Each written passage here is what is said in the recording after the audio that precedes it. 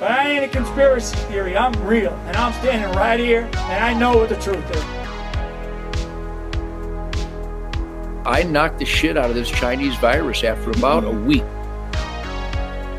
When we talk about black magic, we are talking about Satanism, necromancy, alchemy, witchcraft, the worship of Satan, the worship of dark forces.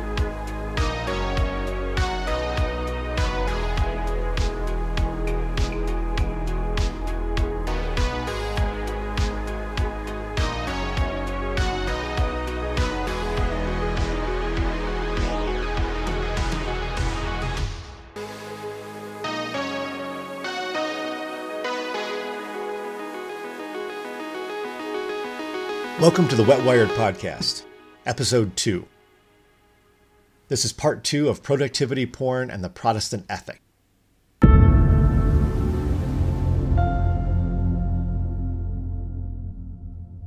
From scientific management to productivity porn. Finding tonight the Century on Friday. It's about productivity. All sorts of businesses are finding all sorts of ways to make their workplace more efficient. And so tonight, what many people believe is the most important ism of the 20th century, as in Taylorism. It is sometimes argued that Taylorism has made the most lasting contribution to American thought since the Federalist Papers. Taylorism, you might ask? Chances are you live and work by it. Scientific management originated with Frederick Winslow Taylor and his book Principles of Scientific Management in 1911. Taylor's work was a rational effort to try to improve economic efficiency and specifically how productive workers were in a factory environment. It's one of the first stabs at trying to come up with a regimented way of looking at worker efficiency. Previous to the Industrial Revolution, there was an artisan-based production method that was being used by everybody, and that meant that everybody really did things their own way. If somebody was making something like machine parts, every worker that was doing this kind of a job in these smaller shops had their own way of going about things. And of course, younger workers are learning from the more experienced workers, but along the way, certain things are picked up on and replicated and certain things aren't. But there wasn't ever a concerted effort to try to come up with a system to try to understand how a particular job could be completed more efficiently. This is where Taylor found his niche. As an engineer himself, he was trying to come up with a way to add some logic and rationality to these specific tasks. Something that just stands out as being exceptionally curious to me is that in 1911, when Taylor published his Principles of Scientific Management, this is just shortly after Weber had published in German his Protestant Ethic in the Spirit of Capitalism. This is less than a decade between the publication of these two books. Unless Taylor could read German or he got, some sort of a private translation of it, he probably didn't read anything that Weber wrote, but the ideas were there and the ideas were spreading. In spite of that fact, Taylor was actually advocating for something that Weber was commenting on specifically, which was this application of rationalism to human efforts. I think that two of them would probably have had an insane disagreement about which way we should be going forward in an industrializing world. So as I said, the Principles of Scientific Management is built around this idea of rationality, of analysis, observation, and logic. To bring about this labor efficiency that he was trying to accomplish, Taylor really focused on time studies. This is an observational effort where he was basically sitting there with a stopwatch and watching different workers perform the same tasks. He later on expanded this to a white-collar environment where he would observe workers, how they reached for a piece of paper and put it into another pile to come out with a more efficient physical motion to get the paper from one spot to another. What Taylor was doing, it was an extreme amount of nitpicking of every aspect of worker actions in their workplace. There was nothing that was outside of his scrutiny. He would take all of these observations and then compare them and then come up with what he considered to be the most efficient way of doing a particular job or completing a particular task. Then he would pass this on as a consultant to managers of a factory floor or of some sort of a shop. Then it would be that manager's job to implement these things in the workplace. If that was all Taylor was up to, then it would definitely be something to pay attention to and maybe even push back against, depending on how extreme the expectations were on the individual worker. But that wasn't really everything that was going on in Principles of Scientific Management. He had an entire ideological or philosophical foundation he called maximum prosperity. This is from Principles of Scientific Management. The principal object of management should be to secure the maximum prosperity for the employer coupled with the maximum prosperity for each employee. If you were listening to our conversation about John Deere and the ongoing strike and the relationship to the UAW, then you would have heard the comments from the financial analyst that's quoted in the ABC News article, the financial analyst from Seeking Alpha, echoing exactly this same sentiment, looking for a solution, in his words, that was going to be to the greatest benefit of workers and management. This idea of trying to find this sweet spot somewhere in worker satisfaction and worker prosperity, as well as maximizing profits, was an ongoing effort to find this sort of holy grail between workers and management. Back to Principles of Scientific Management. The words maximum prosperity are used in their broad sense to mean not only large dividends for the company or owner, but the development of every branch of the business to its highest state of excellence, so that the prosperity may be permanent. In the same way, maximum prosperity for each employee means not only higher wages than are usually received by men of his class, but of more importance still, it also means the development of each man to his state of maximum efficiency, so that he may be able to do, generally speaking, the highest grade of work for which his natural abilities fit him. And it further means giving him, when possible, this class of work to do. He's talking about personally excelling in their ability to perform their job, and to continuously be refining their skills, and then to be given more and more complicated work as they go on, as their skills improve. It would be so self-evident that maximum prosperity for the employer coupled with maximum prosperity for the employee ought to be the two leading objects of management, that even to state this fact should be unnecessary. And yet there is no question that, throughout the industrial world, a large part of the organization of employers as well as employees is for war rather than for peace, and that perhaps the majority on either side do not believe that it is possible so to arrange their mutual relations that their interests become identical. The majority of these men believe that the fundamental interests of employees and employers are necessarily antagonistic. Scientific management, on the contrary, has for its very foundation the firm conviction that the true interests of the two are one and the same, that prosperity for the employer cannot exist through a long term of years unless it is accompanied by prosperity for the employee. This sounds great. It really does. It sounds like a fantasy, frankly. It does in a way, but at the same time, we have to be cautious not to start off from a cynical attitude about it and just assume that it's never going to work. Sure, of course. But we have to be realistic and look to the instances of when has this ever been possible. It really does seem like the interests are mutually exclusive, that everything an employer gains equals a loss for the employee, and likewise. So it seems like a much more reasonable expectation, a much more reasonable effort would be to come up with some sort of a compromise where, yes, nobody gets everything that they want, but everybody's happy enough with whatever negotiation they've arranged. It might even be at least with 2 feet on the ground to say, from this perspective, which is not a perspective that I share necessarily, but even from this perspective with 2 feet on the ground, that you raise the profits and you raise the overall wealth of the company, and you have the possibility of raising the income of everybody involved, but it's not necessarily that all these boats are rising with the same tide. And that's exactly what Taylor is talking about. He is specifically saying that all the boats can rise with the same tide.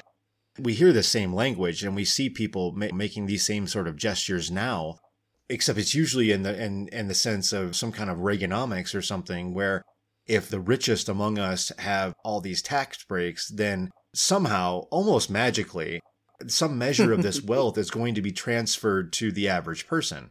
Of course, I think it just has to be pointed out that just never happens. And we have no evidence of it happening.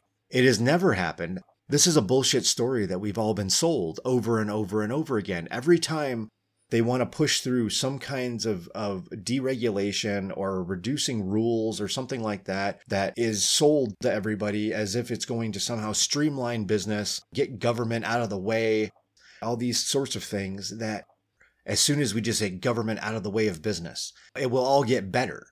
But when we look at this growing gap in pay between the average workers and the wealthiest people in the country, we see that this is just not the case. It has never been the case. All we've seen is that gap get larger and larger and larger and larger with every decade.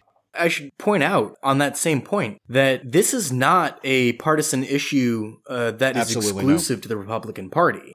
To pick on somebody who is presently one of my favorites on whom to pick, Biden, had been advocating neoliberal policies well into the 70s.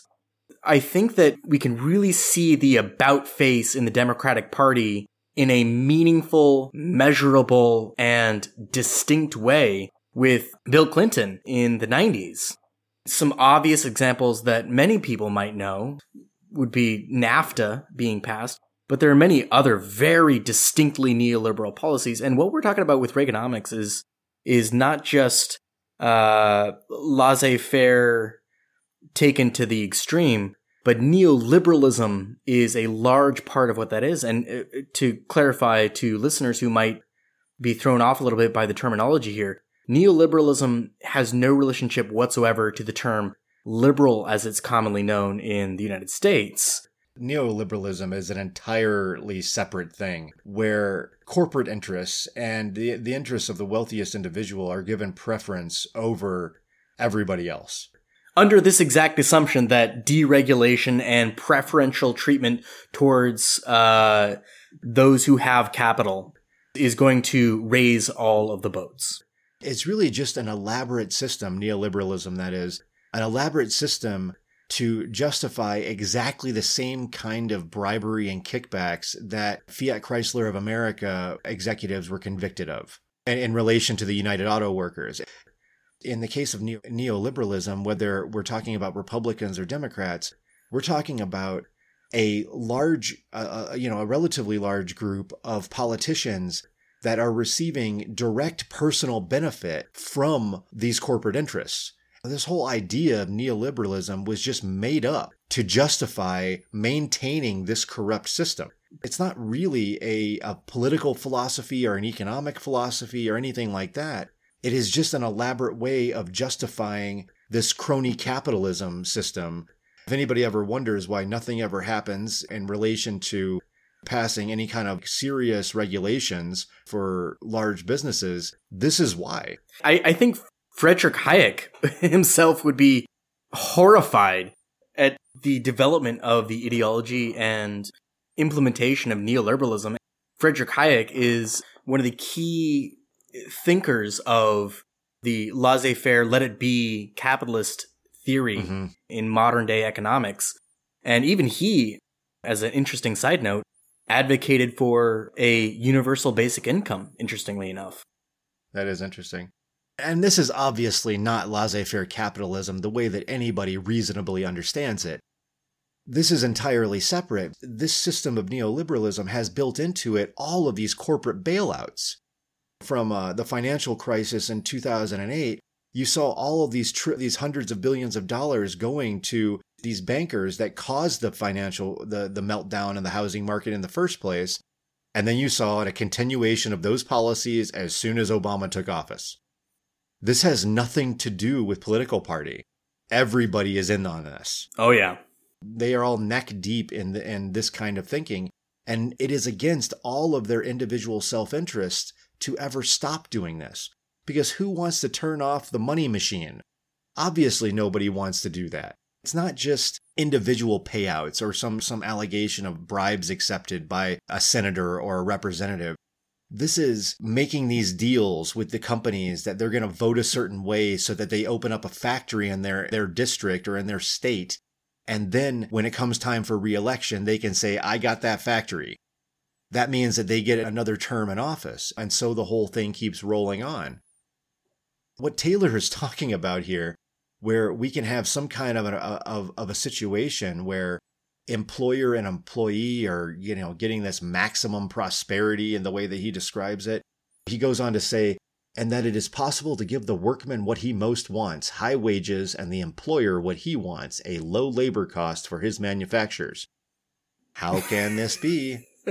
He goes on to tell us. He tells us how he thinks this can be.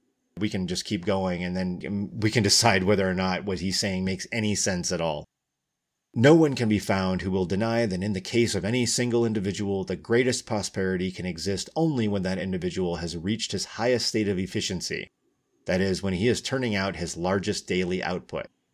All right, so the more efficient the worker is, the more he's producing, and that's going to equal the greatest prosperity. This doesn't seem like a miss at all. I mean, of course, you get compensated for being better at your job. The truth of this fact is also perfectly clear in the case of two men working together.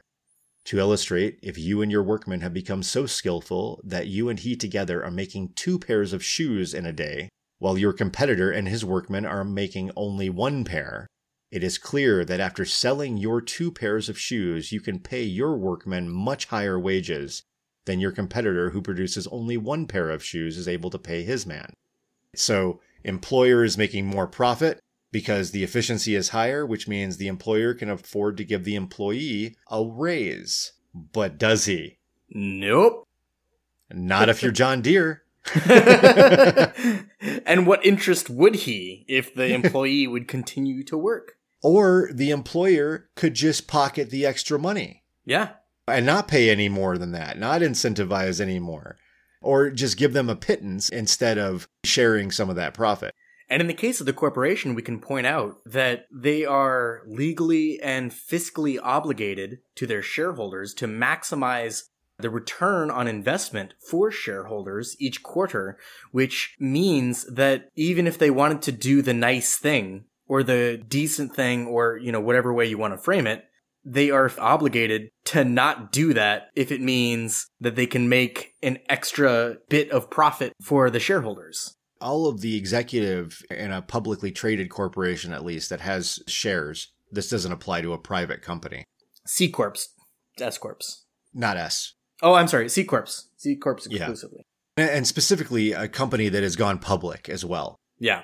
They do have an obligation to the shareholders. They have an obligation to pay dividends and to do everything within their power and to be able to prove they've done everything within their power to make that happen. If they're not going to do that, then they have to be able to justify it. Dividends, just to clarify, dividends or an increase in value for those companies that do not return dividends. They do not have a similar responsibility to their employees to increase wages if company profits go up. That's a curious arrangement that we have, and the way that we see, and the way they see the relationship between workers and management and executives. There is really no incentive to increase wages unless there is collective bargaining or the labor market is so competitive that they are worried that employees will go someplace else and get higher wages. So basically, if we see employees, workers, as selling their labor to employers, if it is a seller's market for labor, then they can just go someplace else. They can change jobs. That is not always possible, mainly due to geographic considerations. You can't always just uproot yourself or maybe your family in search of higher wages. That's not always a feasible thing to do. So we end up with some sticky points in the way Taylor is seeing things. On that, just not to interrupt too terribly much, but I do want to point out on that very specific point that there is a book that's by Roger Fisher and William Ury. I'm probably mispronouncing one of their names. Called Getting to Yes. Probably not Fisher. probably not that one. Probably the other one. You said it's called Getting to Yes? Getting to Yes. The full title is Getting to Yes, Negotiated Agreement Without Giving In. They're professors at Harvard or Stanford or somewhere, negotiation is their field. But what I think is interesting about this book is that it talks about a specific phrase called BATNA, or acronym, if you will, Best Alternative to Negotiated Agreement. And one of the arguments that they make in this book is that it's not necessarily about how much money or potential violence you have in terms of a negotiation. It's what your best alternative to negotiated agreement is. And if you go into a negotiation where your best alternative is not good, then you need to make that negotiation work. You're not in a good position. If you could take it or leave it, then you're in a very good position. From this point of view, we can understand labor relations, I think, very well. The worker who maybe has one or two or fewer paychecks before they're in a really bad situation has not a very good best alternative to negotiated agreement compared to the employer who can survive with or without that worker for a period of time that who knows how long that is. And from that point of view, we can really understand these kinds of negotiations a lot better when we understand that this isn't a fair trade between two people on the street. This is a trade between people, if we're understanding labor to be a trade, as if you will, where in many cases these workers do not have the luxury of saying no. Yeah, that's actually something that came up, this luxury of saying no, which is also a luxury to go on strike for. That came up in a recent, I want to say it was another UAW situation involving Volvo workers earlier in the year, or maybe it was in 2020. Basically, UAW strangled the possibility of that strike lasting as long as it needed to exert enough pressure to actually get a good negotiated contract by restricting how much the workers could receive from the General Strike Fund. They restricted it to something like $249 a week or something like that. So obviously, the average person in the U.S. couldn't live on that much money for maybe more than 1 week out of the month. And after that, and maybe not even that much, this presented a definite expiration date for how long this could last. And so, of course, it did not last as long as it possibly could have. Keep in mind that this strike fund, I don't have the article in front of me to know these exact numbers, but at the time, that strike fund had hundreds of millions of dollars in it. And meanwhile, we're talking about a couple of thousand workers drawing $250 a week. That was another instance of UAW not doing everything it could on behalf of the UAW workers. All right, so going back to Taylor, this is where it really gets kind of wonky. Taylor delivers this example. I almost wonder if I should preface it or just dive in. I don't even know. I'm just going to dive in. He gives an example of a worker giving their best at the job. But how he delivers this is really funny. These principles appear to be so self-evident that many men may think it almost childish to state them. Let us, however, turn to the facts, as they actually exist in this country and in England. The English and American peoples are the greatest sportsmen in the world. Whenever an American workman plays baseball or an English workman plays cricket, it is safe to say that he strains every nerve to secure victory for his side. He does his very best to make the largest possible number of runs. The universal sentiment is so strong that any man who fails to give out all there is in him in this sport is branded as a quitter and treated with contempt by those who are around him. When the same workman returns to work on the following day, instead of using every effort to turn out the largest possible amount of work, in a majority of the cases, this man deliberately plans to do as little as he safely can to turn out far less work than he is able to do, in many instances, to do not more than 1/3 to 1/2 of a proper day's work. And in fact, if he were to do his best to turn out his largest possible day's work, he would be abused by his fellow workers for so doing, even more than if he had proved himself a quitter in sport. it actually keeps going with this really strained example. Underworking, that is deliberately working slowly. Oh, let me say that again with the right emphasis. Underworking, that is deliberately working slowly so as to avoid doing a full day's work. Soldiering, as it is called in this country. Hanging it out, as it is called in England. Kakane, as it is called in Scotland, is almost universal in industrial establishments, and prevails also to a large extent in the building trades. And the writer asserts without fear of contradiction that this constitutes the greatest evil with which the working people of both England and America are now afflicted. Holy shit. The greatest evil. Top-notch verbiage. He's drawing a comparison between how enthusiastically someone plays in their softball league over the weekend and how hard they work on Monday at their job. He ignores so many obvious problems with this example, but it is amazing that he may very sincerely see the world this way. This might not be Taylor bullshitting us and coming up with an obviously preposterous example. It is wild that he might actually see the world this way. He might actually see the dynamic between workers and employers in this way. He actually spends a good deal of time talking about the evils of soldiering, as he describes it, which is obviously terminology from the beginning of the 20th century. Lucille Bluth in Arrested Development in that one scene where he says, just let them take the bananas, Michael. How much could it cost? $10? He obviously is just not... He is not really aware of anything that's going on here. And he spends a lot of time talking about soldiering. He really keeps harping on this idea. The obvious thing here is that he's maybe intentionally oblivious to, is that games are usually fun. Playing games is usually a fun thing that people do. Work isn't fun. And you'd think that obligatory out of a financial necessity. It's typically meaningless for the individual performing the task. It is a monotonous activity often.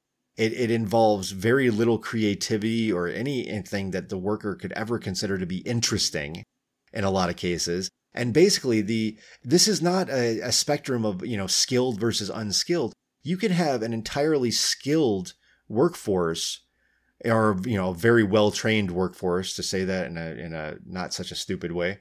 But you can have a very well-trained workforce engaging in very skilled labor that is boring and monotonous because you're doing the same thing over and over and over again. Just look at the tech companies here in Seattle, where I have plenty of friends who want to make confetti of their brains with the monotony and drudgery of their pretty well-paid and highly, I don't know if educated is the word, but it's a pretty refined skill. Taylor's solution to this is to really just grind the thumb screws. His solution to soldiering is to introduce piece rate compensation, which was mentioned in part 1 regarding the peasants in pre-industrial, before industrial capitalism. And so basically workers will get paid based on how much they produce, which on the surface, that doesn't seem like it's an unreasonable thing to do. But when you when you can start to consider that the work that they're doing is oftentimes insufferable, then it actually seems like a really offensive thing to do, to start paying them by piece rate. This builds in incentives to overwork, incentives to not take breaks, incentives to not eat lunches. All of these things are built in, even in an environment where, and typically piece rates are not allowed in most work situations. You have very specific situations that allow for piece rates. And actually, sales are one of those areas where it is a form of piece rate work, because you tend to only receive compensation on sales that you've completed, so you get commission. There doesn't tend to be a base salary for most sales jobs.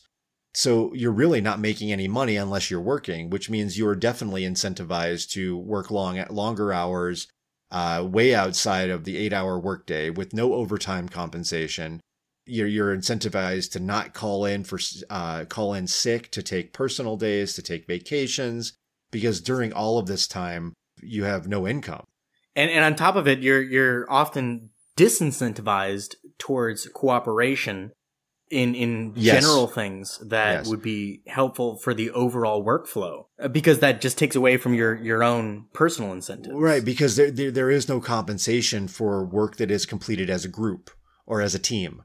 You don't get anything extra by working together with others, so you're incentivized to be more and more isolated from your coworkers and see your coworkers as competitors rather than as colleagues. Piece rate. That's awful. We could make 10 episodes about just piece rate. Yeah, we could come up with a lot of examples where this is. I hope to God we don't do 10 episodes about piece rate. No, obviously not. That sounds boring. Talk about oppressive. that would be horrible. As bad as working for piece rate. So we get to something of a conclusion about this, about Taylor and the efforts that he made in these different factories. What we find out is that it worked. Productivity went up.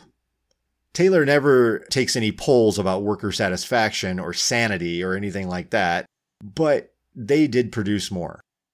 And I would even argue on that specific point that we're not looking at any other metrics, and I think one of the things that is so challenging about this when we're examining it is that we're not looking at whether we're talking about piece rate or just hourly wage or some combination of the two.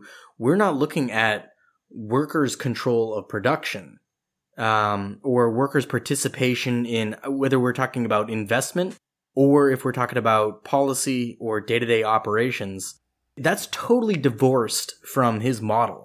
Oh, but I mean, Julian, come on. Workers in control of production? I mean, seriously, how's that going to work? They're filthy. They're filthy brutes. How could they possibly be in charge of anything? Jeez. I'd call them Neanderthals, but we recently learned that they were actually pretty smart. Yeah, I mean, this isn't even. It's not even up to that. Not even up to that level of intelligence when we're talking about workers. We don't need to mention that when we talk about small business statistics that, most small businesses fail within the first year, and something like only 40% of them succeed in a longer term. But and by succeed we mean past like 3 or 5 years, I think. Yeah, but but 80%, 40% of small businesses, but 80% of worker-owned cooperatives succeed. Obviously, those workers don't know anything. They're backwards brutes, clearly. So Taylor pulled this off. He was able to increase productivity in all of these environments. But the same problem surfaces that comes up earlier on that he just sort of glosses over and he sees in this rosy sort of way, which is answering the question of who benefits from these productivity increases. Do workers' wages increase commensurate with the increase in production or the increase in profit? And typically the answer is absolutely no. And it's because there's no incentive for it. If there isn't a competitive labor environment where a worker can sell their labor to another employer for a higher rate, then there is no incentive present at all outside of legislation and enforced minimum wages that makes the employer pay them more. And unions that have some kind of power through collective bargaining. Or some sort of a power dynamic through collective bargaining. And it really should be pointed out that Taylor was no fan of unions. No way. I wonder why. Some other things came out of this as well from Taylor's work. That documenting these processes so thoroughly, and he was really good at this. He was really precise in documenting these tasks. So something else came out of that is that now with all this documentation, it is much, much easier to train replacement workers that are willing to accept lower wages. I don't think that this was something that it's hard for me to believe that this was part of Taylor's agenda to replace skilled labor with unskilled labor and simply come up with an effective training process. But the benefit was immediately seen by employers. And so they took this documentation of the tasks that were completed in their factories and in their shops, and they used it to replace skilled workers that wanted higher wages with new workers that didn't know anything about the wage structure and were willing to work for less. Basically because they were unskilled, and to get a job that was above what anybody else was paying them was a great thing. And then they would get trained, and then they'd, eventually get a raise here and there. This also made outsourcing labor, decades later, it made outsourcing labor to lower paid international markets much more feasible. Because you could take, in the case of, maybe something like Zenith Televisions, that was an early outsourcing example, I think, where they took their U.S. production of televisions, I think in the 60s or the 70s, and moved it to Mexico, all of it. So their entire workforce was in Mexico.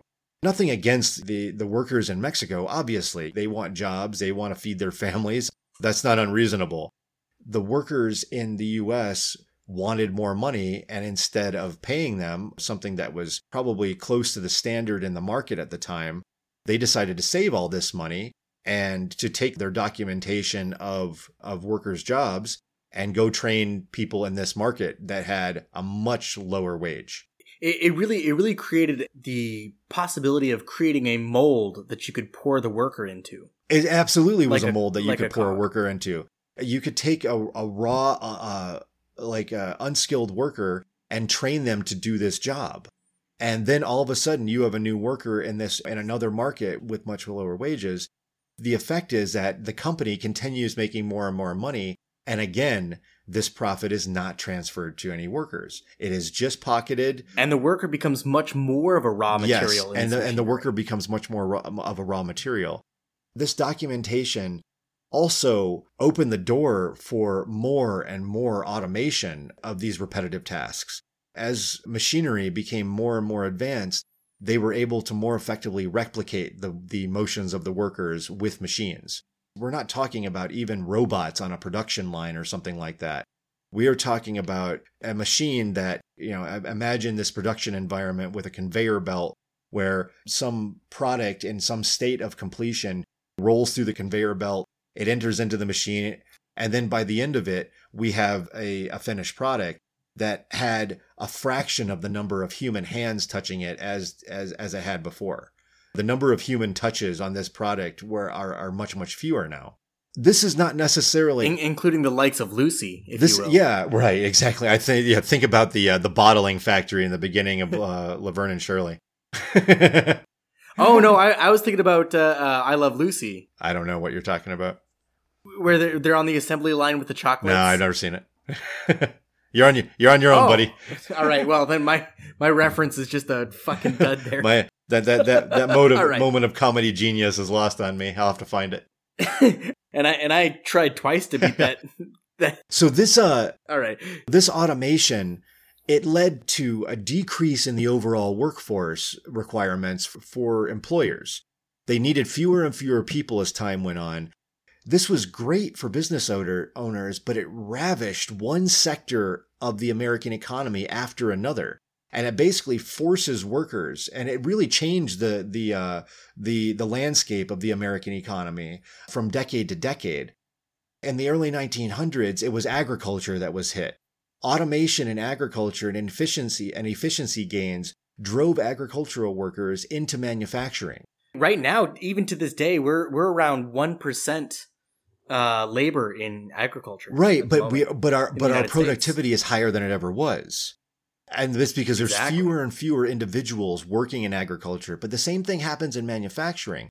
Our overall manufacturing productivity is not really down, in the U.S. We have this idea that all this manufacturing has gone overseas, but there is a great deal of manufacturing that happens in the U.S., just not a lot of manufacturing workers because of the degree that things have been automated. And we're at something like 70% and some change service industry. Well, to see, you're anticipating where I'm headed right now. So, my bad. So these workers were driven into manufacturing in the middle of the century, but then really beginning in the later part of the 70s through the 1980s and well into the present, up to the current day, everybody has been pushed from manufacturing, or a great deal of these workers has been pushed from manufacturing into the service industry. And so far, I think largely because of the variety of tasks that are involved in the service industry, This has been a harder one to automate. I'm going to get into some of the extreme initiatives at efficiency in the modern workplace, but the service industry is hard to automate. It is much easier, and this is a counterintuitive conclusion until you start really thinking about it. Maybe just give yourself a minute. Maybe it took me really thinking about it. It turns out that it is much easier to automate the work of a cancer doctor than it is to automate the work of a janitor.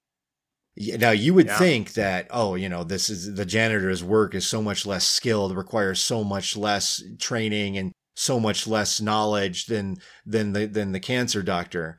But a computer with machine learning can be trained to do almost every diagnostic aspect of the cancer doctor's job better than the doctor can. And the actual surgery itself, robotics has gotten to the point that it can perform a lot of this surgery better than a doctor can perform it.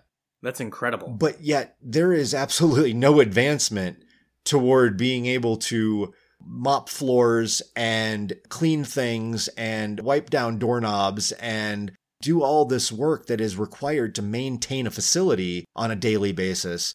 There is very little work that are very little accomplishments in trying to automate that process. There's simply too much going on. There's too many complex physical movements happening that robots simply can't do it. I mean, you can remember there's terrifying in a lot of cases videos from what's the company? Boston Dynamic. The robots. Yes.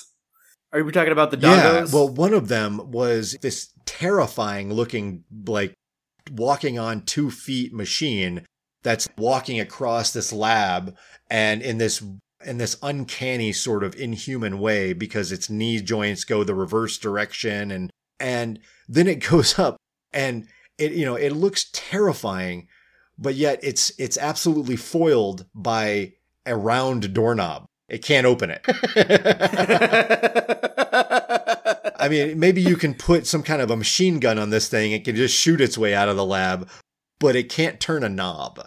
There's some challenges still. and I in my mind, I even think of how do you spot the dirt in the grout between tiles in elementary school, and then move directly from that to mopping the floor, and then move right from that to making sure that you've sprayed down the windows and ensured that the window is clean once you finish spraying it down. I mean, it doesn't seem that remarkable, but only because we don't think of it as remarkable. That these are complex tasks because with a lot of variables going on. We're so familiar with it, as in the sense that we're so used to it happening and seeing other people do tasks like this, that we don't think about how complex this process is.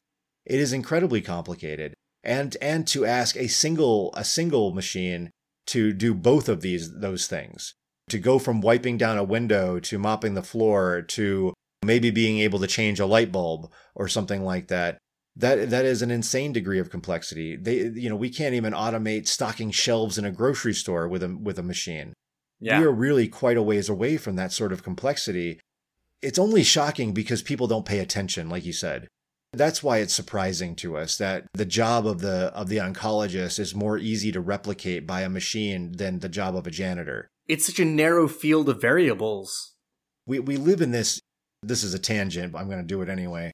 Our current culture is so in love with intellectualized ideas of things. We exalt the ability to think through things to such an extent that we don't realize how easy it is to replicate that effort with a machine.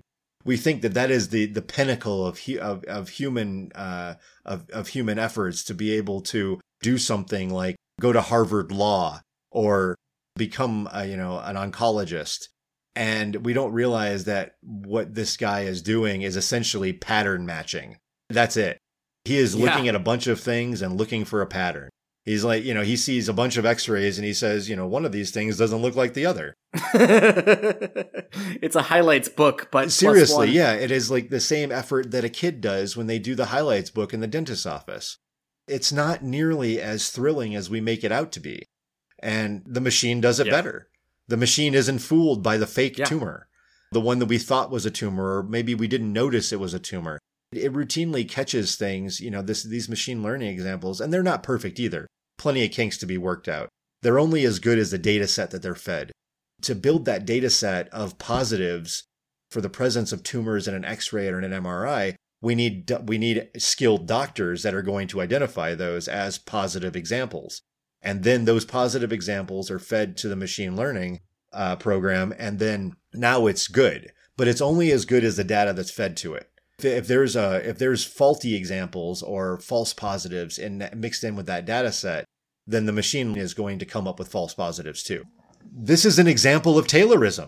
This is the same pattern at work again. The more closely we observe the task of the oncologist and document it, the better we're able to automate it with a machine.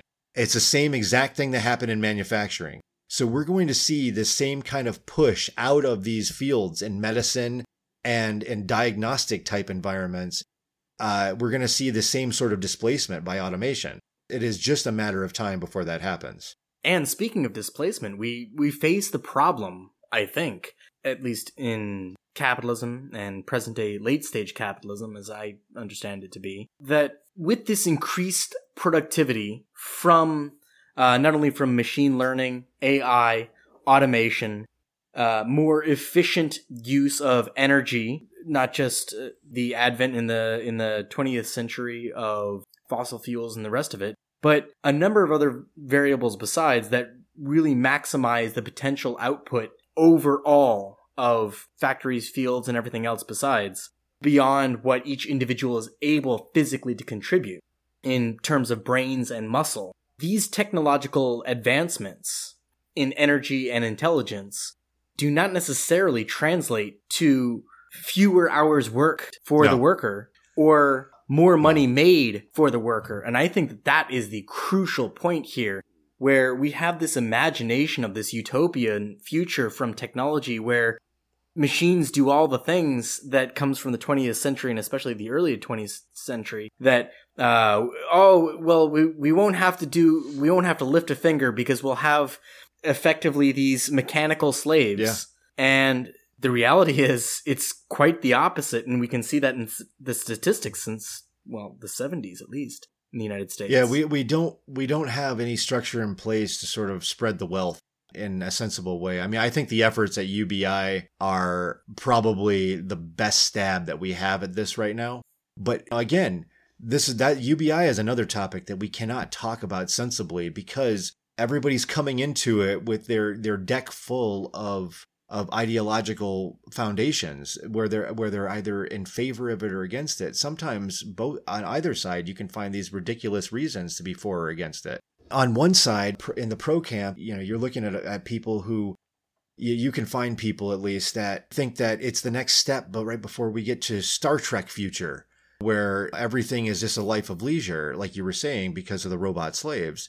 And then on the other side, you think that once people, are getting paid to do nothing, that they're just going to start sucking at the system like leeches, and then they'll never do anything in their lives. And ironically, that comes from an almost anti-socialist right-wing mentality. Yeah, but typically, in my experience, a lot of the socialists also hate UBI because they view it as this sort of compromise of capitalism. Application. Yeah. That we're going to give you money so that you don't pay attention to what we're doing over here.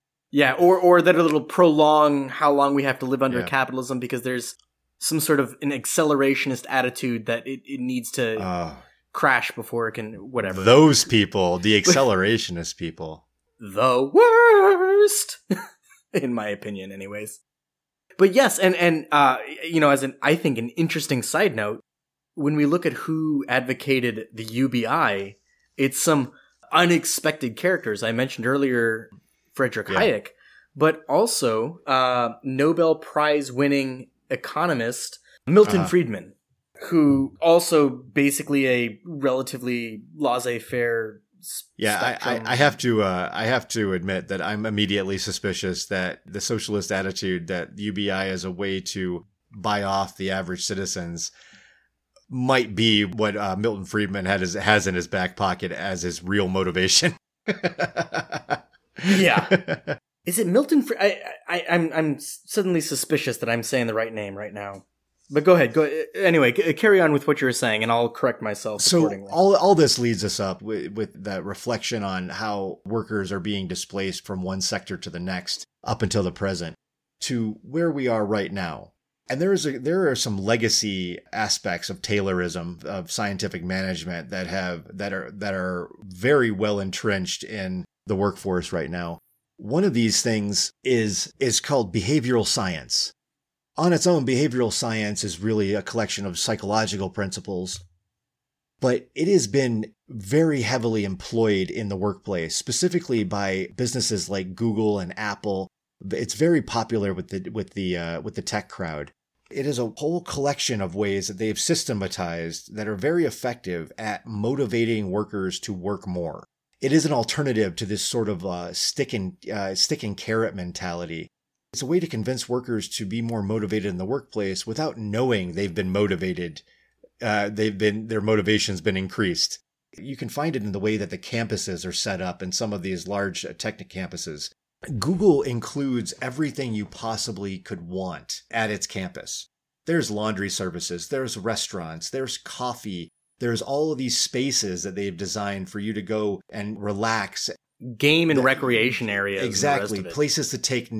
as a reminder to those listening, I live in Seattle. Seattle. To take naps. Places to go chat with people. Park-like environments all over the place. Exercise facilities. You name it. There is all this stuff there on the campus. So you think like, oh, what a great place to work. This place is awesome. It's amazing. It's like being at Starfleet Academy or something like that.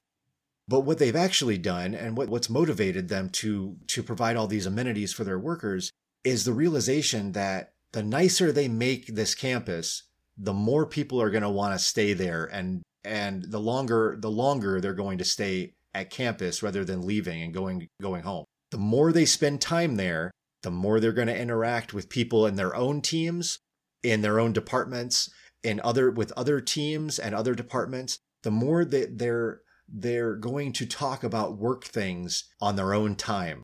They're not getting paid for this stuff, but they're still there.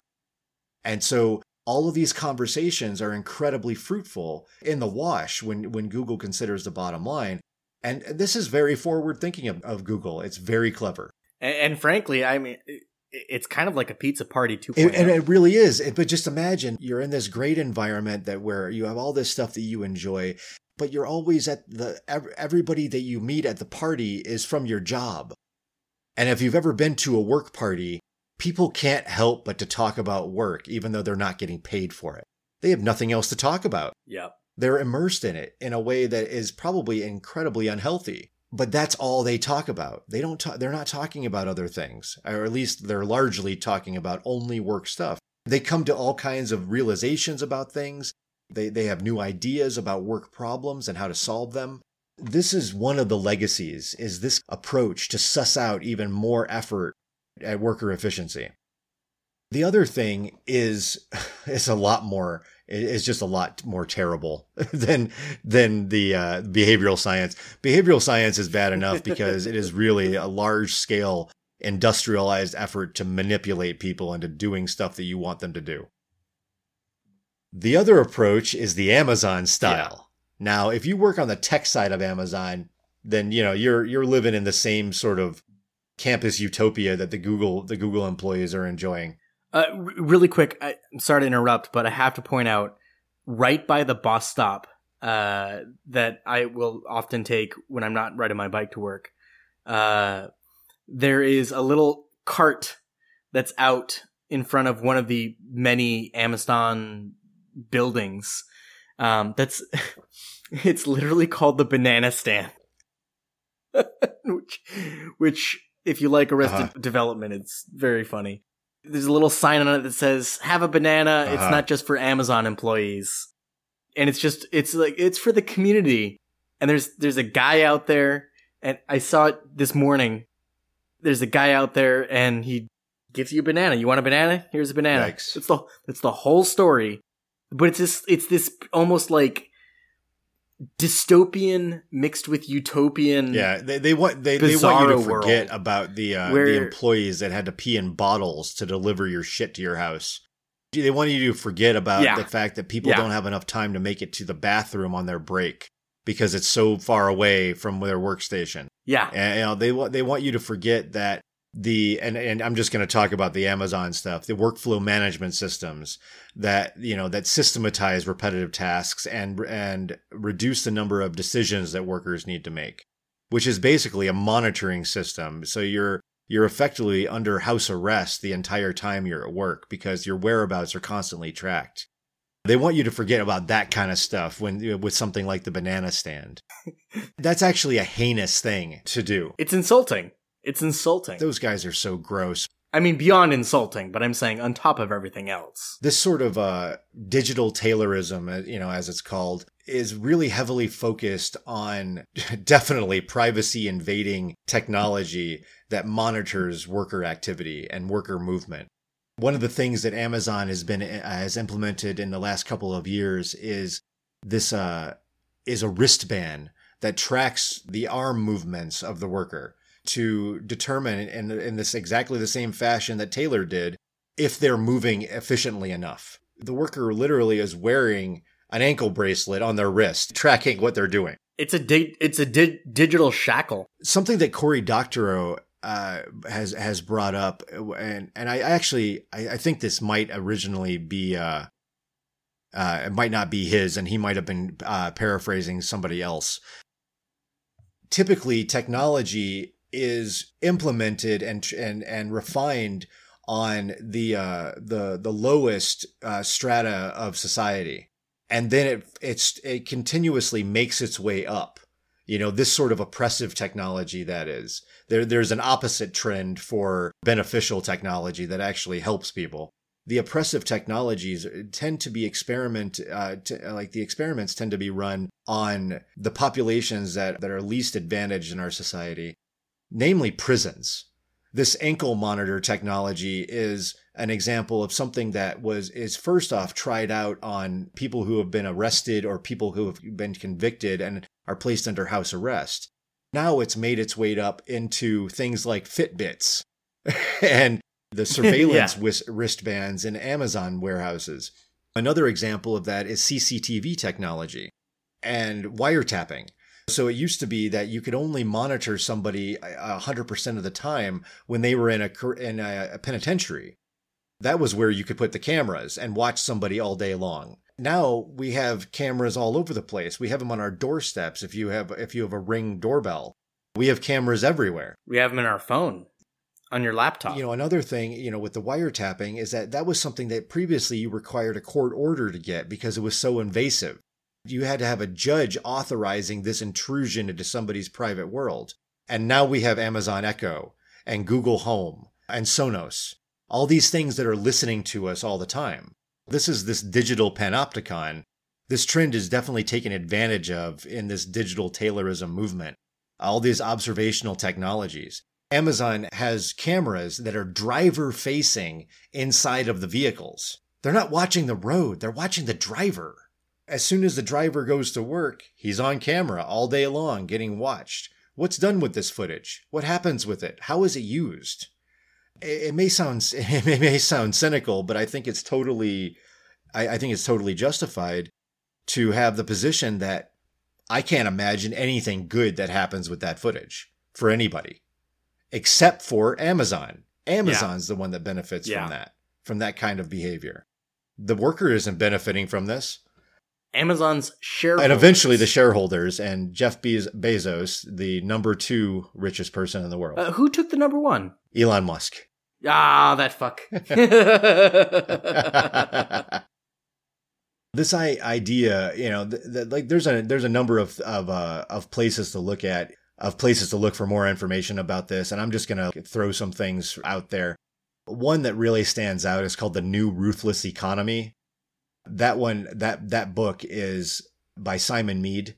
It's focused on the 1990s, and it looks at how management's compensation soared and most worker wages remained stagnant or actually got rolled back to some extent in relation to the cost of living. And the other book that I came across when I was doing this research is called Counterproductive by Melissa Gregg.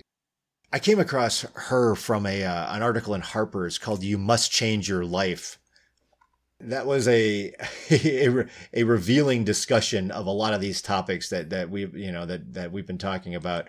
Gregg is mentioned in this article, and they're discussing a fundamental shift from a pre-war understanding of corporate work as a cooperative endeavor to a neoliberal one, founded on the idea of competition in which workers are encouraged to think of themselves as independent entrepreneurs, selling their skills to the corporate buyer. So Melissa Gregg calls this executive athleticism, a culture in which the workplace is an arena for showy feats of individual productivity. She talks about how people are not receiving the rewards of their hard work, and that there's actually this disincentive, or rather this incentive to do exactly what Taylor was talking about in the Principles of Scientific Management. There is an incentive to work less because you don't get anything for working more. You're not really benefiting. Specifically, younger people are beginning to realize that all of the education and experience is no guarantee to get anything more out of their labor efforts.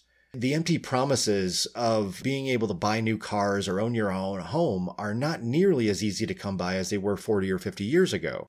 This is an impossibility for most people in my age group. And if they do buy something, they're forced to buy a home in an incredibly undesirable area that is either very far away from where they work, which means that they have a rough commute every day and they spend their life on the road with this back and forth, or they're buying an incredibly expensive home if they actually want to live closer to where they work. And on top of it, it's a dubious investment at best. Well, yeah, I mean, and where once you're finished paying it off, if you do, and it's not always a smart thing to buy a house. A wash. She talks about in her book Counterproductive that the dwindling supply of secure, predictable jobs, combined with a cutthroat job market for heavily indebted college graduates, creates pressure to prove one's ongoing value. And this is the segue into productivity porn. For the generations making a living in the shadow of the organization, the productivity imperative is an intimate interpolation. It is the cumulative effect of corporate cost-cutting measures that urge employees to, quote, do more with less and work smarter, not harder. This drive has been going on for has really been getting pushed for the last 30 or 40 years now. This is something that we really saw conceived of as an entire area of self-help, productivity self-help in the 1980s. This is the creation of successories and motivational posters. And that was the original productivity porn, which is a very pleasant picture and a completely meaningless bit of advice in corporate speak underneath it on a black background. Someone climbing a mountain. Don't give up, or never give in, or what. Or the cute kitten. Yeah, well, that's actually quite a bit older. That's yeah. Oh. But you're right. That actually predates the successories. All of this competitive executive athleticism and the very dismal job market for younger people, and honestly for older people as well. I mean, the job market isn't so hot for people in their late 30s and 40s either. Has led to this growing trend to come up with side hustles. We can draw a line from these first organized attempts at worker time management way back with Taylor through using behavioral science at work, and then into what Gregg called executive athleticism, straight into productivity porn. This is where it always goes. It starts off with all this self-help stuff that somebody, whether or not they actually knew what they were talking about, they wrote a book and they immediately become an expert. This is the person that we're looking to guide us into how to get better at our job, how to use our time more effectively, to not waste things, to get more productive, get more done, how to sleep better so that I can work harder the next day. What that has led to is these dozens and dozens and hundreds of Instagram accounts and TikTok profiles and Twitter superstars that are all selling the same thing, which is the solution to your problem. And we just look at it and don't do anything. Motivation Instagram is an absolute cesspool of people that are trying to make money off of other people being desperate. You can see how unhappy people are with their jobs, but they've also been sold this idea by this self-help crowd that they need to follow their heart and they need to live their dreams. Hashtag van life. And fucking Tony Robbins. And that, type that characters. The Motivation Instagram is filled with the same sort of platitudes, filled with these same sort of hollow statements as those old motivational posters. It's exactly the same kind of stuff, except now it mixes it in with luxury porn. So you'll have, instead of the serene background of somebody climbing the mountain and doing something exciting and adventurous while your fat ass sits at your desk for another 10 hours today, now you're looking at a Ferrari and a beautiful woman sitting in the passenger seat with the driver door open. It's that fucking Britney song, Work Bitch. There's accounts like the Success Club with 1.2 million followers, filled with these, some quote and a picture of a celebrity. It's great. They don't even try to tell you that the celebrity actually said the thing that is printed on the picture. It'll just be a picture of Will Smith and then some random snippet from a Robert Frost poem. I saw one with Denzel Washington, where I don't know where this is going, but Denzel Washington did not say that thing. Well, and I even see on TikTok, Bo Burnham, the comedian and musical artist, had a special that came out on Netflix that was incredibly popular because, in my opinion, it was absolute gold. But every single one of his songs, as sounds, dominated TikTok and continues to do so. Mm-hmm. And one of the ones of his is about Jeff Bezos.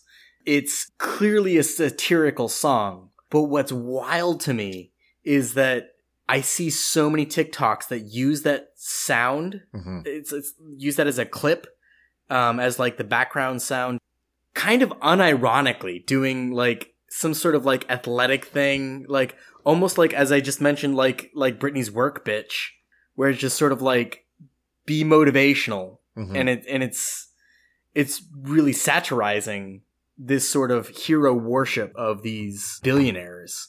I agree with that, but I don't even think it's satire, though. I'm not positive that it's satire in a lot of cases. I don't think they're using it in an ironic sort of sense where they're actually... Oh, no, not at all. I'm saying in the context of these TikToks. I'm saying they're using this song, which is very clearly pointing out the absurdity of the hero worship of Bezos and billionaires. Uh-huh. And unironically using that song to be a motivational song for some sort of do-it-yourself, pull yourself up by your bootstraps video. So are we seriously engaging in an intellectual discussion about Britney Spears right now? Sure, why not? Yeah, we just did that, didn't we? You did that. I did not do that. But by the way, I'm going to keep rolling through these. Her song. I'm only mentioning her song "Work Bitch," which is not ironic and not satirical. I guarantee you, I cannot come up with a single title of any Britney Spears song. No. She in the song, the lyrics go something along the lines of, "You want a Maserati, man. You got to work, bitch." Yes, you do.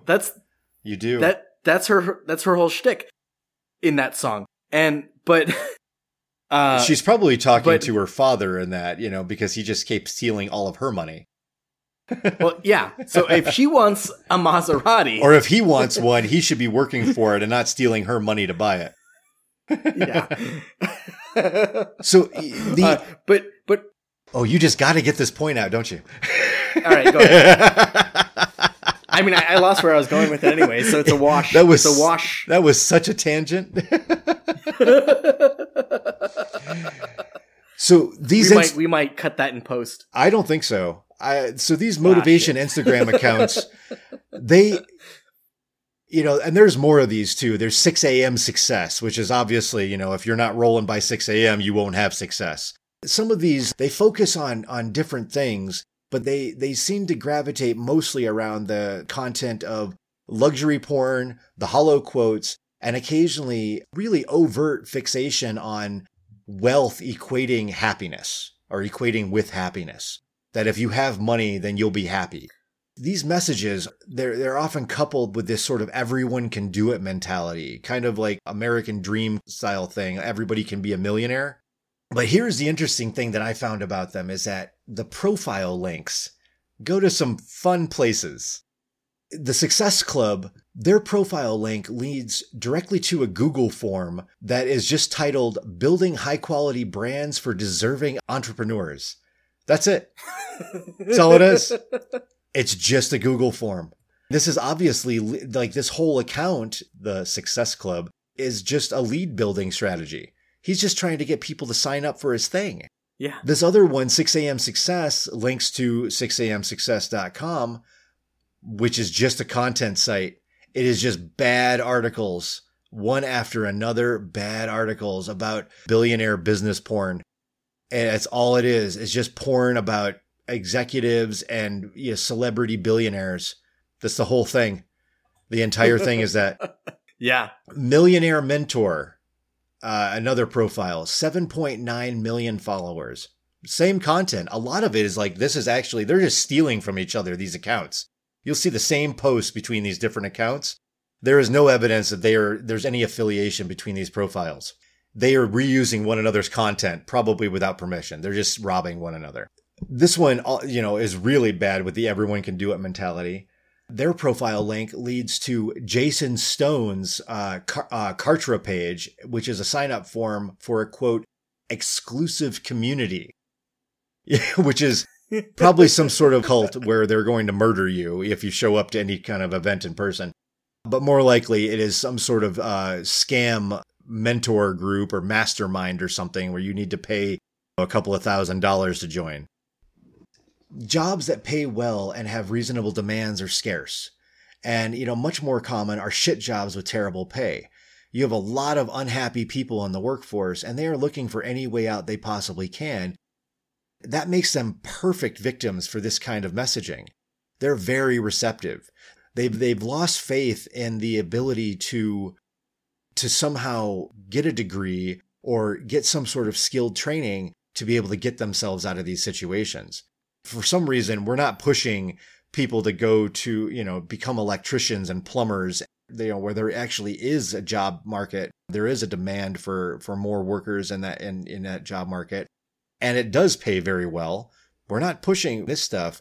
What we're pushing is this sort of fast track, this kind of easy money, like join the multi-level marketing scheme and start selling, some terrible supplements, cosmetics that have dubious How do you feel about Tupperware? It's all Amway. I found some numbers about this. This state of employment in the U.S. is driving people to optimize and monetize everything that they can. And the productivity porn is what they look at when they want to feel shitty that they haven't gotten the Maserati yet, like Britney. And yeah. I'd like to see some statistics on how many Maseratis Britney in fact has. Well, she doesn't have any because she doesn't have any money because her father keeps stealing it. I do watch the news. Case, but that's not. The idea. I mean, she won the case. Is what I meant to say. So the idea that everybody is agreeing to is that they need to be working 60+ hours a week, and and start monetizing their stamp collecting hobby, or else they're not really trying.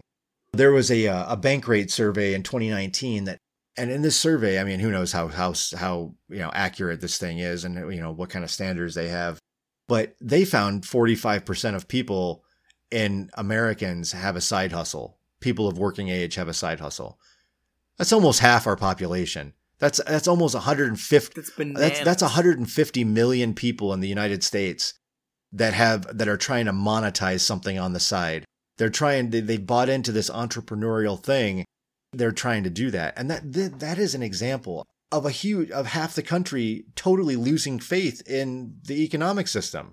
That's it. This idea, which is really a stable idea of working at a job and earning money and raising a family and, paying for your kids' college education. And then the next generation does something relatively similar. You're able to have some vacations and go on holidays and stuff like that.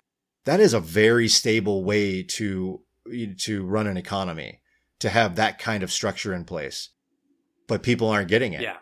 This is from another article on the 7 best side hustles for parents. Families spend approximately $12,988 annually per child in a middle-income 2-child married couple family, according to 2015 data from the U.S. Department of Agriculture. In this case, middle income is defined as $59,200 to $107,400 per year. That's middle income. That little article goes on to try to encourage you to listen to the best side hustles for parents. You want to give your little ones the world, but your current household income isn't cutting it. Whether you're a working parent or one who stays at home with the kids, you're looking for a side hustle to earn extra cash in your spare time. Not that you have too much of that. Oh my God, this is literally the Tupperware Not that pitch. you have too much of that these days. Yeah. So I found another one from a website called Side Hustle Nation, which is hobbies that make money. Most of these were pretty innocuous. They were just things that you can do, you know, TaskRabbit, Fiverr, that kind of stuff. A lot of gig economy type things. But number 10, go grocery shopping for others. If you enjoy grocery shopping, now keep in mind, this is an article called Hobbies That Make Money. So somehow grocery shopping is now a hobby. Which, by the way, if it's a hobby that makes money... It's a job now. Wait, Yeah. It's a job now. If you enjoy grocery shopping, or at least don't mind it, this hobby can be a way for... I mean, did he even read this before he wrote this thing? do they mean Amazon Go grocery No, they're talking pickers? about Instacart specifically. I was saying a different version of the same It's thing. yeah. Oh my God. I mean, seriously. I don't have anything against entrepreneurship, but I definitely do not think this is for everyone. I don't think people I think people underestimate the amount of risk involved in entrepreneurial type things. Most entrepreneurs' ideas don't work. They don't make money at any of them. Yeah. They will also, because they so detest the workforce, entrepreneurs will regularly work 60, 70 hours a week and make less money than they would make at a job working 40, because that's how much they don't want to go to a job. They will work more and make less than they would make with standard employment, because they have already bought into the idea that they can't go to a job and do that kind of work. It's their whole fucking identity. I think that there is a particular cut of person that is suitable for. I really do. I think that there are a lot of different kinds of people, and there are some people where that's just the thing to do. Go live like that. Be the entrepreneur. But that's not a good idea for most people. And even on top of that, I mean, even if we're not talking about this idea of the entrepreneur in its various forms that we could consider, even to understand a small business, I think of a little bit more nuts and bolts, 2 feet on the ground version of what we're talking about, which is the chef who is an incredible chef and makes great food and is creative and all the things, who decides to open a restaurant, which has fucking razor thin margins, if you know anything about the industry, which I only know by proxy. But nevertheless, he says, I'm going to start a restaurant because I'm very good at being a chef. Well, fuck. That doesn't mean that he knows anything about keeping books. It doesn't mean that he knows a damn thing about how to make sure that he's in compliance with the local laws. You know, all the things that are involved in the operation of an enterprise. That is a very different skill set. And marketing. There's obviously a lot more to it, to the business aspect of things than the quality of the food. We're pushing people collectively to do these sorts of things because the system is fucking broken. This is not a stable way to structure a society. This isn't a stable way for people to live, where they're reading some article and trying to make side money, monetizing some hobby. And by the way, that's kind of what I mean by my comment about the chef. Is I don't mean to glorify business owners in that. No, statement. you're saying it's I'm more complicated. just saying that, you know, like it's complicated, and on top of it, I'm kind of saying that, like, just because you're a great fucking chef, it doesn't mean that that's the methodology that makes sense. For a lot of people, as you were saying, it makes way more sense to be a chef because you're a good chef. And our system is so broken that the person who's a good chef can't be a fucking chef. But you might actually enjoy cooking. Yeah. You know, like some of all of these articles actually, for the most part, are just absolute bullshit. This 7 best side hustles for parents one from GoBankingRates.com. My God. But, you know, this is recent. This is September 13th, 2021. Yeah, this is, virtual assistant, blogger. I mean, how is that a side hustle to be a blogger? Do they have any idea, like, how do you make money off of it? What's the, how does it, it says, there's a UK-based digital marketing firm called Click Intelligence. And so the co-founder of this company called Simon, his name is Simon Brisk. He says, blogging gives you the freedom to choose when and where to work. This is extremely important when you have a full-time job and children to look after. What the hell is he talking about? What is this, 2008? I mean, so then what, somebody reads this and are like, well, maybe I'll try blogging. It says here, through affiliate marketing, Simon Blick was able to make $2,000 a month. Okay, what? This is, and of course, all of these are linked to an article that focuses on the specific thing. How to make money blogging in 2021. A freelance worker. It just says freelance. It doesn't say for what, that's just freelance worker. Equipment rental. Oh, man. This isn't a side hustle. This guy started a business, like renting out paddle boards. That's not a side hustle. That's just a business. Side hustle. That's a business. And here's one. Here's that's a crafter. Brick and mortar. Basically sell your shit on Etsy. Yeah, a babysitter. Thanks. Needed to read an article about that one. Dog walker. Yeah. This is just terrible. Yeah. This cool new side hustle you've never heard of. Do you like trimming bushes and shrubbery? The woman who wrote this might as well have learned about, might as well have like come across the blogging article herself before she wrote this terrible post, this terrible article. How do you feel about newspapers and making sure they get to people's doorsteps on time? Right, exactly. Like, what do you think about, pizza delivery as an occupation? I knew a guy that I worked with, a long time ago, and he was one of the saddest men that I've ever known in my life. and I mean, I don't actually mean that in a funny way. I mean, he really was a sad person, and in a significant sort of way. We worked at the same job. He worked every bit as many hours as I did. And then he went home and he delivered pizzas for like 4 or 5 hours, almost every day after work. And he had 10 children at home. Jesus Christ. I mean, what a miserable goddamn existence. I mean, yes, I'm sure he loved his kids and they gave him great joy. No doubt. At least I sure as hell hope he did. I mean, I hope he loved his kids and they gave him great joy. Litter, you may as well enjoy it. He's just shy of a dozen.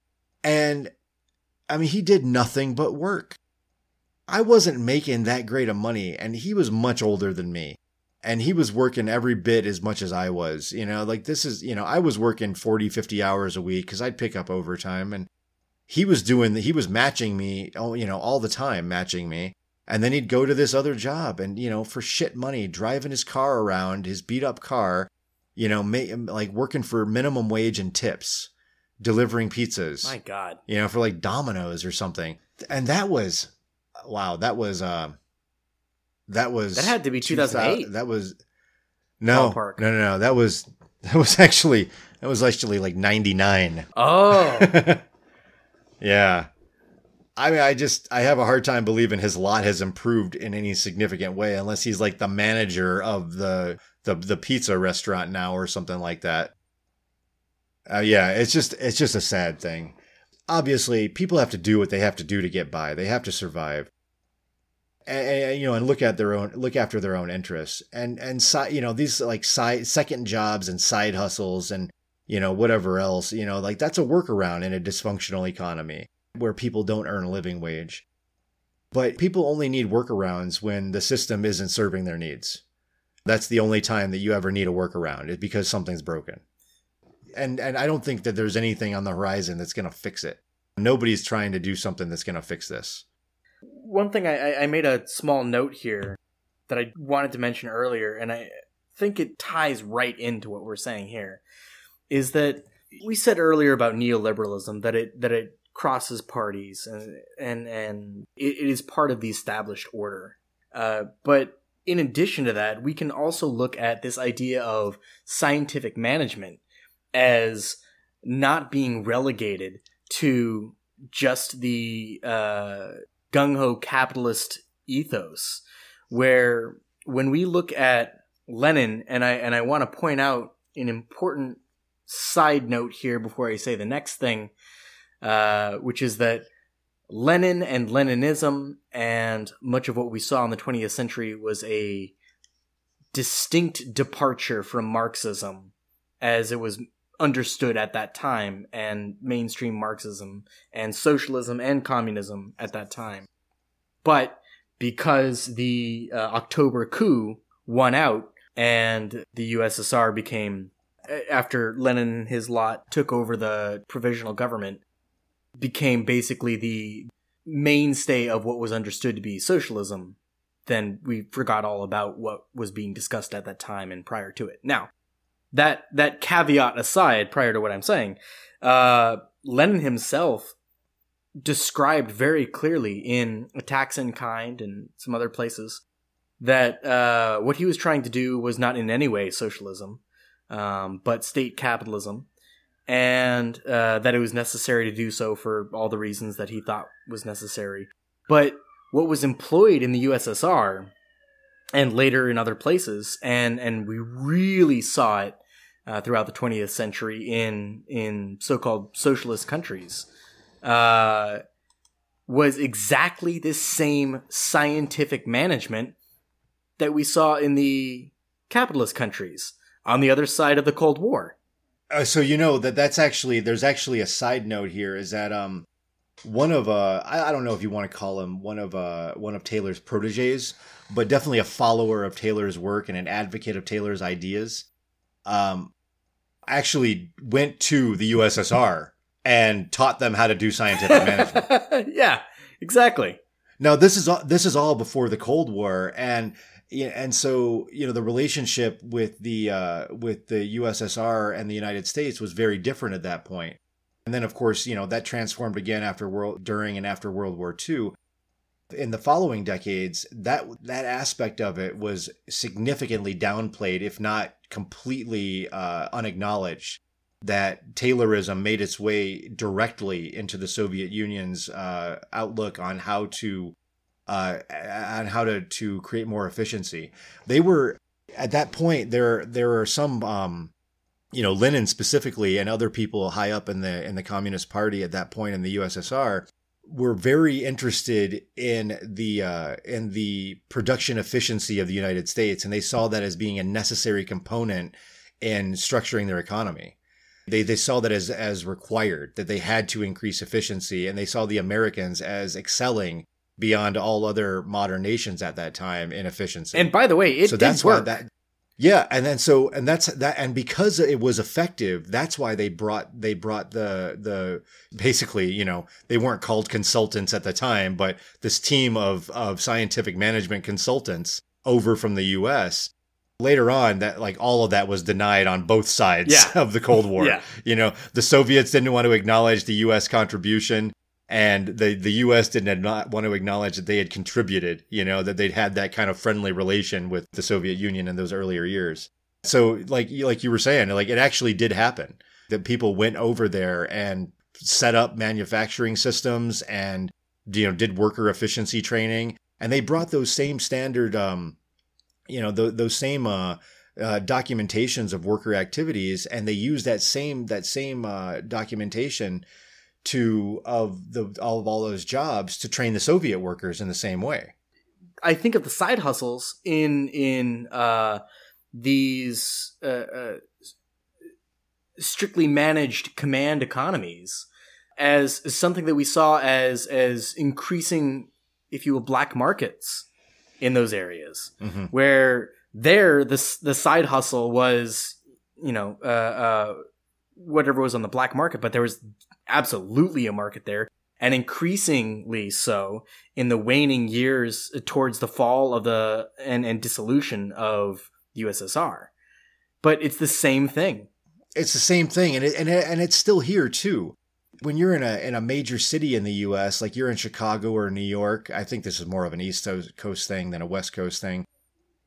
But you can buy cigarettes on the street sometimes. Lucy's. Okay, where do you think those came from? Those are stolen. You know, they fell off the back of a truck. Right, exactly. Yeah, they fell off the back of a truck. This is stolen stuff that you can buy on the street. These kinds of workarounds and how prevalent the workarounds are. And I mean, I'll throw in all criminal activity, because most criminal activity is not committed by people who are sort of criminals by nature or some nonsense like that, like we talked about last time in the episode on Weber. These are people who are doing, committing these criminal acts out of necessity. Yeah. And also because they've been brainwashed by our modern culture into thinking that they need shit they don't need. And because they don't have any way to get those things, they resort to violence to get those things. Or theft. It doesn't have to be violence.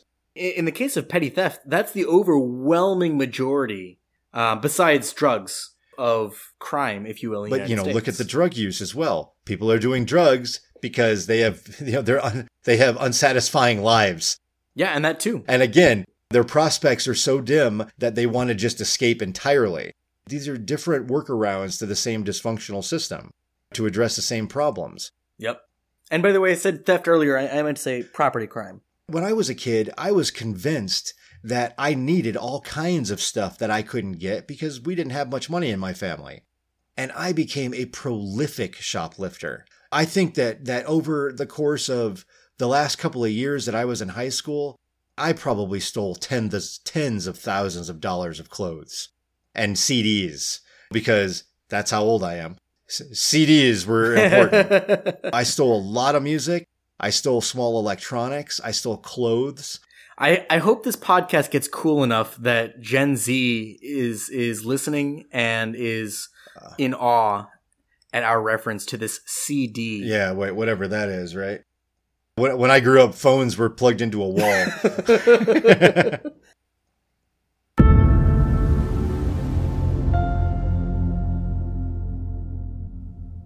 So, Julian, these episodes are starting to run really long, and I think it's some of it's because both of us are very long-winded, and we're both trying to get everything in every episode, and yeah, so they're we have a lot of things to say. I know. At least we think we have a lot of things to say. So, anybody who's listening to this, let us know what you think about the length of these episodes. They take a long time to edit and a long time to record. If you like the length, or maybe you'd like to hear something a bit more brief, we've been recording. This one is probably going to be nearly 120 minutes long. It's 1 a.m. Sean's time. Yeah, it's after 1 o'clock where I am right now. So yeah, let us know what you think about the length of the episodes. We're open to suggestions about things and all kinds of feedback. If you want to send us some hate mail, you can send it to jules@wetwire.net. And all of your love and gifts from Amazon. You can find me on my wish list. It's like running a cam show.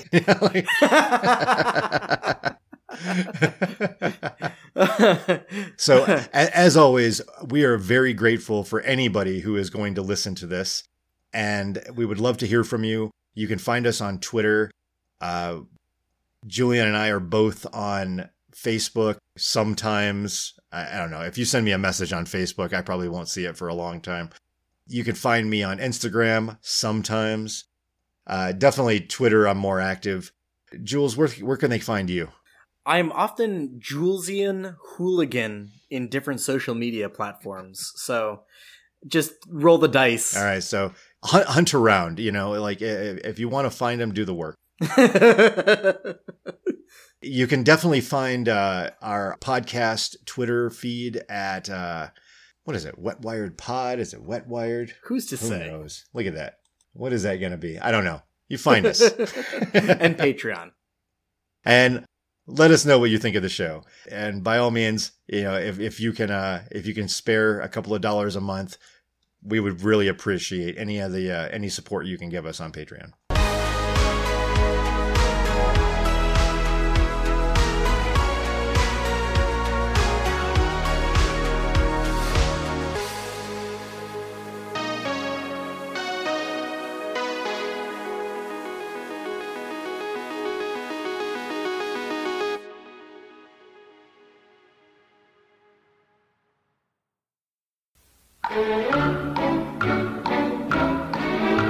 Tonight, the extraordinary impact of Frederick Winslow Taylor.